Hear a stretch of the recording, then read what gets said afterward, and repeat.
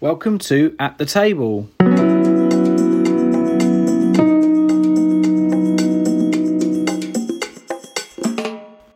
Thank you for tuning into this latest episode of At the Table. Today we are journeying through the story of the feeding of the 5,000, which is a parable in the New Testament. And I'm joined today by the usual bunch of Beth, Joe and Lucy. And we hope you get something from this particular episode. And we absolutely love this story, so we can't wait to get started. Guys, what do you remember from this particular story? I remember the little guy who turned up. So I haven't reread this today, so I'm probably going to find out this is a load of nonsense. But I remember that I think he's like a young boy and he brings his lunch, and basically somehow that feeds the entire crowd. I think poor guy, because he has to like hand over his lunch, and like he's the only one who's bothered to do any preparation for this day out. Yeah, why did no one else bring food? That's what I can't remember. Does seem a bit mad. There's 5,000 people and only one of them bothered to think about having a little packed lunch. Also, if that was happening today, there would definitely be like hundreds of like side stalls and burger vans and hot dog vans. Like they would be absolutely milking it, I reckon. Sorry. Lucy, what do you remember from this particular story? I remember like the really distinctive shape of the bread. Do you know what I mean? Oh. It's like a semi-baguette. A semi-baguette? Oh, like a dinner roll? No, like a baguette. What? Not roll. Oh, I always pictured the little dinner rolls. Oh no, I always pictured it as The ones like you get at like the harvest, baguette. those ones. That's what I always pictured. And do you know what? This is really weird. I accidentally made those exact loaves yesterday. Didn't I? Oh, I accidentally baked some bread. Ridiculous. As in, Just that. I made them that shape for the first time ever, and now we're talking about it, and I'm like, oh, hang on, that's the exact shape that I always picture the bread to be in this story. Isn't that weird? That is weird. We'll put a picture of those breads on our Instagram. Oh, Yeah, do it. I remember the plate. I remember like you used to just cut out something and you used to like draw like the fish. And because I couldn't really draw, I just used to do like the Christian fish, you know, where you do like one line and it's just like, you do like, it's like the tail, end of the tail. Always do that fish. And then you'd always like write something like that song. You'd always write something like, I give my all to you, Lord. I remember doing that. And you just used The to only squiggle problem with that colours. that technique for drawing the fish is if it was a real fish, it would just break off, wouldn't it? Because there's like nothing there at that point. Right, cut that out. It's a tumbleweed. Don't it. Is it not really weird to just take a whole fish on a picnic? Like, had you not prepared it or Well, there finished might it be beforehand? sardines or or something in a little can. We had a tin of sardines, with Yeah. some tomato sauce. Like, Yeah. It could have been tuna, couldn't it? I don't know. Like, how did they preserve didn't have it? tins They wouldn't then, No, have- a little they? can of tuna, No, that's it was what I a reckon. whole fish. Or like one of The those small little... boy was wrapped in linen. expected to... It might have been one of those little plastic shrink wrapped Imagine- things. It must have stunk, mustn't it? Because like it was out in the heat. Like he's been probably walking for a couple of hours. Like, come on. Yeah, where that do you think he stink, was right? storing it? Because he didn't have a cool bag. That's right. Yeah, he's M&S school bag. He's got none of that. Like, how would he have done that? So maybe it was. Should we read saved. it I and don't think find it will. out? Exactly. So who's got the John's account? Well, John, I have John's account. Thank you, John. Joe. So this is John chapter 6, and I'm going to read from verses 1 to 15. And it's subtitled, Bread and Fish for All. After this, Jesus went across the Sea of Galilee. Some call it Tiberias. A huge crowd followed him, attracted by the miracles they had seen him do among the sick. When he got to the other side, he climbed a hill and sat down, surrounded by his disciples. It was nearly time for the feast of Passover, kept annually by the Jews. When Jesus looked out and saw that a large crowd had arrived, he said to Philip, "Where can we buy bread to feed these people?" He said this to stretch Philip's faith. He already knew what he was going to do. Philip answered, 200 silver pieces wouldn't be enough to buy bread for each person to get a piece. One of the disciples, it was Andrew, brother to Simon Peter, said, "There's a little boy here who has 5 barley loaves and 2 fish, but that's a drop in the bucket for a crowd like this." Jesus said, "Make the people sit down." There was a nice carpet of green grass in this place. They sat down, about 5,000 of them. Then Jesus took the bread and, having given thanks, gave it to those who were seated. He did the same with the fish. All ate as much as they wanted. When the people had eaten their fill, he said to his disciples, "Gather the leftovers so nothing is wasted." They went to work and filled 12 large baskets with leftovers from the 5 barley loaves. The people realized that God was at work among them in what Jesus had just done. They said, "This is the prophet for sure, God's prophet right here in Galilee." Jesus saw that in their enthusiasm, they were about to grab him and make him king. So he slipped off and went back up the mountain to be by himself. I do love how the message just kind of like, and he just slipped off. Like, it's just like, the language cracks me up. Thanks for that, Joe. No problem, John. It's going to be a running joke on this series, I think. Now I'm going to read the version that we find in Matthew 14, which is much shorter. So it's from verse 13. When Jesus got the news, he slipped away by boat to an out-of-the-way place by himself. But unsuccessfully. Someone saw him and the word got around. Soon a lot of people from the nearby villages walked around the lake to where he was. When he saw them coming, he was overcome with pity and healed their sick. Toward evening, the disciples approached him. "We're out in the country, and it's getting late. Dismiss the people so they can go to the villages and get some supper." But Jesus said, "There is no need to dismiss them. You give them supper." "All we have are 5 loaves of bread and 2 fish," they said. Jesus said, "Bring them here." Then he had the people sit on the grass. He took the 5 loaves and 2 fish, lifted his face to heaven in prayer, blessed, broke, and gave the bread to the disciples. The disciples then gave the food to the congregation. They all ate their fill. They gathered 12 baskets of leftovers. About 5,000 were fed. Thank you. That's what Joe thinks of it. So what stood out in that verse for you then, Beth? Why me? Well, there's quite a bit, isn't there? Yep. So join us next week.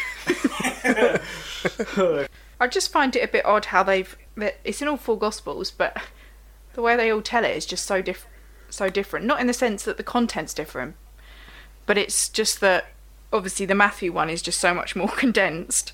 Obviously it's all important, but I think in the Matthew verse it stands out to me that Jesus was trying to have some quiet time and people weren't having it, and I guess it speaks of the height of his, I don't like using the word popularity, but he was clearly becoming well known by now, that he was drawing large crowds. And I think it's the John passage, is it John passage that mentions about it being Passover? Yeah. So I don't know if they were travelling because of I'm guessing they were travelling because it was Passover, so that's the festival of Passover where they celebrate when Jesus passed over their houses during the time when they're in Egypt. You know, the plagues and Christ passed over them. That's the celebration of that, when they were spared from the death and from the plagues. Yeah. So I'm guessing they were gathering for that, which is why there were so many people. Yeah, because I was trying to imagine 5,000 people. That's huge, isn't it? Mm. Yeah. But noted, so in the Matthew Gospel, so the Greek translation for like the large crowd or something like that, I can't find the particular word, but when they describe the people, the Greek translation is specifically male. So many biblical scholars actually believe that obviously they only recorded the men, that being 5,000 men, so they actually predict that there was probably close to 10 to 20,000 people, because another translation, I think it's men and then besides women and children, so it's 5,000 besides them. So gosh, the number is just staggering. It's like a football stadium then, isn't it? It's like if Metallica or someone doing a thing in like Wembley Stadium, wouldn't it? It would be like you've got all those thousands of people just sitting on a hilltop. Yeah, that'd be quite a scene, wouldn't it? Gosh. It's quite hard for me to imagine it. If it was Passover, is that something that the women and children would have gone to, though? Yeah, Yeah. they would have travelled as families. I was going to say, there's someone who's quite thick when it comes to this sort of stuff. So why do they travel on Passover? They're probably going to Just trying to go friends to and Jerusalem families? or Israel. Yeah, potentially. Okay. Yeah. It's just like So- us at Christmas. Yeah. Yeah, so Whoa. it was a kind of a social element to it as well. Do you Yeah, they would just genuinely, they probably might try and head to Jerusalem because that would be where it would be at. Right. But it's like, I remember at this time, most people from an area were one religion, so most people would want to gather at Jerusalem because it'd be kind of like the centre, the epitome of the Passover and celebration and stuff like that. Okay. So I think you're right that it kind of shows how well known he's becoming, and it because in the passage I read out it says a huge crowd followed him, attracted by the miracles they had seen him do. So it's like any kind of modern popular thing of a popular person or whatever. People are attracted by the idea of seeing them in the flesh and kind of being a part of that kind of hysteria. But he did draw that towards the end of his life, didn't he? He did bring in, Yeah, if you think about like Palm Sunday, the crowds that, yeah, this was probably the moment that he began to gain such momentum with, like, you know, the saviour, the one who was going to free them from Roman oppression, and also the fact that he was healing people. That was massively attractive to people. But I like in the Matthew Gospel that he was supposed to be withdrawing privately to a solitary place. He was intending to go and have this quiet time, yet he still went out. He still went to the crowds. He still performed the miracles, healing. And I think that really speaks of Jesus' compassion. You know, I think if we had a day off, if somebody came to us for work, you'd be like, no, this is my quiet time. This is my time off. I'm not doing any work. But yet for Jesus, he's, you know, he doesn't see that. He's intending to go off, but yet he still went to that large crowd, and it says he had compassion on them and healed their sick. Well, that's what stood out to me in Matthew 14. It says that Jesus' response to the idea that they would go away to get food was, they do not need to go away. You give them something to eat. So it's like he doesn't want anything to prevent him connecting with those people. So there's a practical need of them needing to eat, but he does whatever he can to stop that coming between him and them. In the Message translation that I read, they use the word dismiss. So the disciples say, dismiss the people so they can go to the villages and get some supper. And Jesus says, there is no need to dismiss them. And that's such a formal way of thinking about it, isn't it? Like, they need to be here. I can't, like, let them go, sort of thing. Yeah. Well, dismiss as well seems quite final to me. I know it doesn't always need to mean that, but it's almost like he thinks if they go, they're not going to come back, and I don't want that to happen. He doesn't need to do it because it says that they're all from nearby villages. So they've all walked there to see him, which is actually, I'm a bit confused. So if you're saying they're travelling on Passover, the Matthew Message translation says that word got round and people from the local villages came to see him. So they weren't doing anything Passover-y particularly. They came specifically to see him. But anyway, my point was that they didn't come from very far away, so he could have just sent them home. He didn't have to feed. It wasn't like they were stranded in a desert or something. Yeah. I think that there's a bigger picture to it as well. The way my head's working it out is almost like Jesus doesn't want them to go unfed in the sense of the word as well. Like, I think there's the way I look at it is like Jesus is saying, I'm not done teaching yet, and almost like I've still got other things to teach you. So if they would dismiss them because they haven't got any food, so see you later, he wouldn't be able to show the true power of God and the true power of the Son of God as well. So I think there's a part of Jesus that's like, if I keep you here, you will see the glory of what God can do in your life. That's what I got from that bit. But the other bit that stood out for me, which is the human way that the disciples kind of answer Jesus. So when Philip says, 200 silver pieces wouldn't even be enough to buy bread and each person to get a piece. And even when you've got Simon Peter at the time sort of saying, well, there's this little boy here who's got got a couple of fish, and sort of saying like, this wouldn't be enough. Like, even those that travel with Jesus still don't know what Jesus can do. Like they kind of I think it's interesting that he still mentions that, because for me, I would like dismiss that completely. I wouldn't even bother mentioning it to Jesus, because it's clearly so ridiculous on a human level. It's like you coming to me, John, and saying, God, my house is flooded, it's going to take £5,000 to fix it, and I go, I got 20p, but that's not going to be enough. It's like, why even bother to mention it? It's so ridiculous. It's like almost false hope, isn't it? Like, I've got some money, I've got 20p. So it is, isn't it?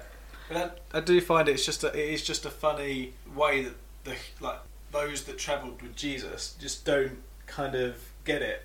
Like, you'd think all they've seen, you'd think they'd say, "Oh, Jesus, can you not bless us with a feast?" kind of thing.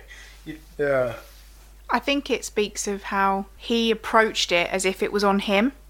Like, he was like, we don't have enough money, but he wasn't. I don't think he was collectively meaning the we, but I think it really speaks of like when a situation happens. Philip is an example of people that approach it as if it depended on his own work. You know, he's got to find the money to do that. But what this story shows us is that Jesus bypasses all of that. Jesus is the reason. Jesus doesn't need that. Jesus surpasses that and is able to do immeasurably more. And in my notes next to that, I've got a verse highlighted that's probably one of my favourite verses, actually, from Zechariah 4 verse 6, that says, "It's not by might, not by power, but by my spirit, says the Lord Almighty." And obviously there's that really nice song that's based on that as well. That it's not of our own efforts. Like, when things are difficult, it's not of the own effort, it's of God. Like, he's the only one that can do anything. And Philip's like, what? I can't do anything. And God's like, well, you don't need to. I'm going to do it. Like, it's my job. This is my provision. It's almost that reminder to the disciples, really. Yeah. I liked in the Message paraphrase in verse 10, I think it is, it says, there was a nice carpet of green grass in this place.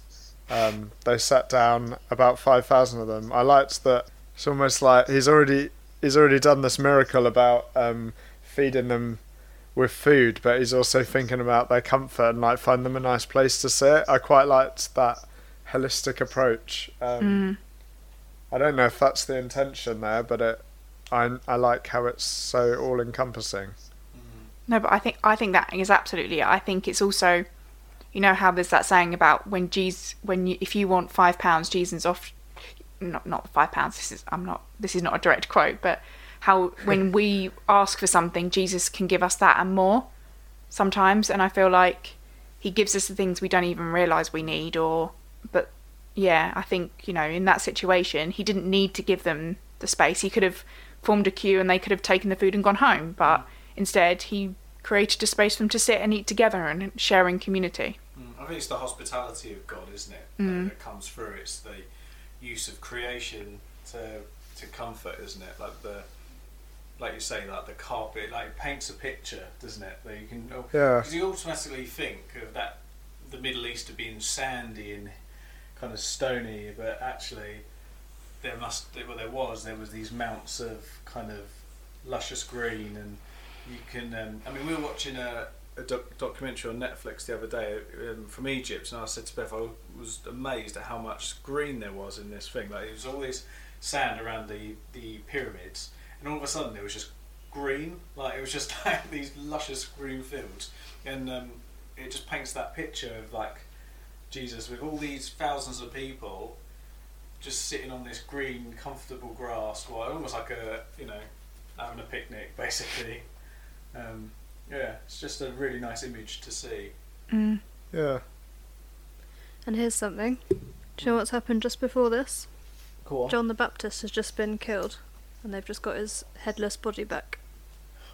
So that's why Jesus was supposed to be having some time on his own, because one of his good friends and a cousin, is that right? Cousin. Yeah. Has just been murdered by Herod. I don't know which Herod. There are a few, aren't there? Not the Christmas Herod. Not that Herod. That's son, isn't it? Either way, Probably. John the Baptist has just been murdered and his body been sent back to his friends. And this is what Jesus does on the same day, basically. Mm. Yeah. I Isn't that mean, crazy? if it was me, I'd probably want like quite a few days on my own. And, Yeah, like, you'd think. Some compassionate leave. And, Yeah, completely. But again, then doesn't that speak? after Oh, it- sorry. No, you go. and then after it is the story of walking on the water. Mm. So basically the night after this story. And I feel like we always see these stories really separately, don't we? We're like, oh, so one day he did this, and then another day he did this. But actually, when you read the whole thing through, he does all these things so quickly, and there's just so much in his life that he does, and I don't think we realise the timelines of it properly.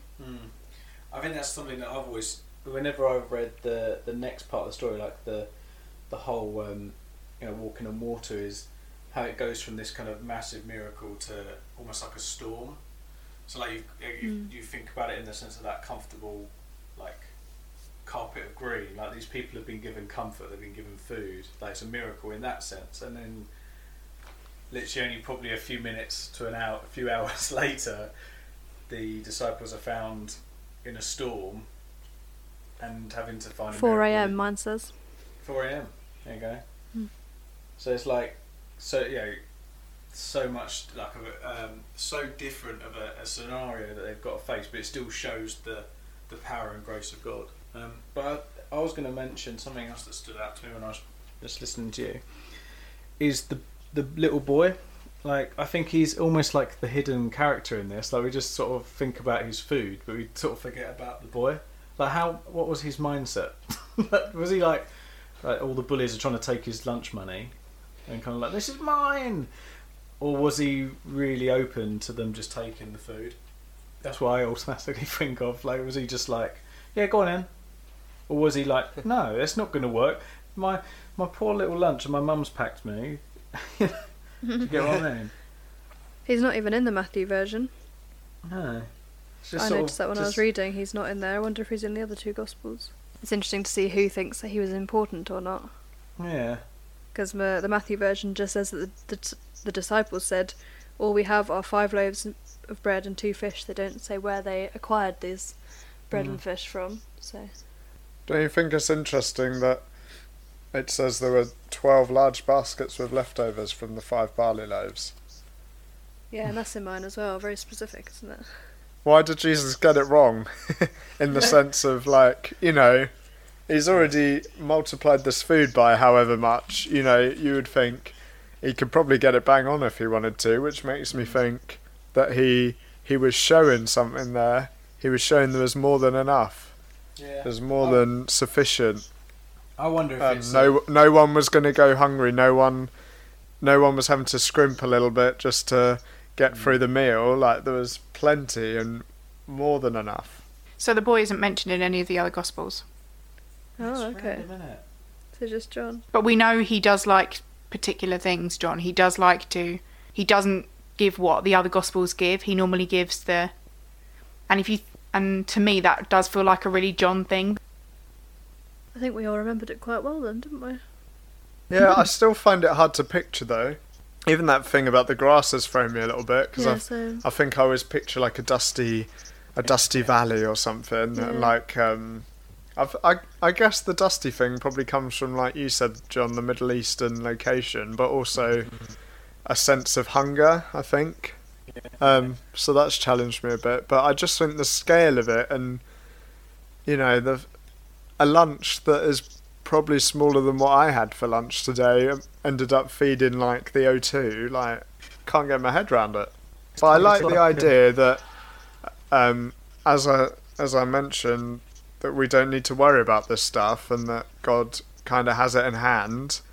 And even on the day when he was performing this miracle, he kind of took care of that. He didn't make a big show of it, and a lot of people wouldn't have realised it was happening. And when I think of my own life, and when I have moments of need and moments of worry, it's quite reassuring to think that I don't need to worry about the how. I don't need to worry about the moment that things change or anything like that. I just know that God's kind of got my back in that sense. Quite a good lesson, I think.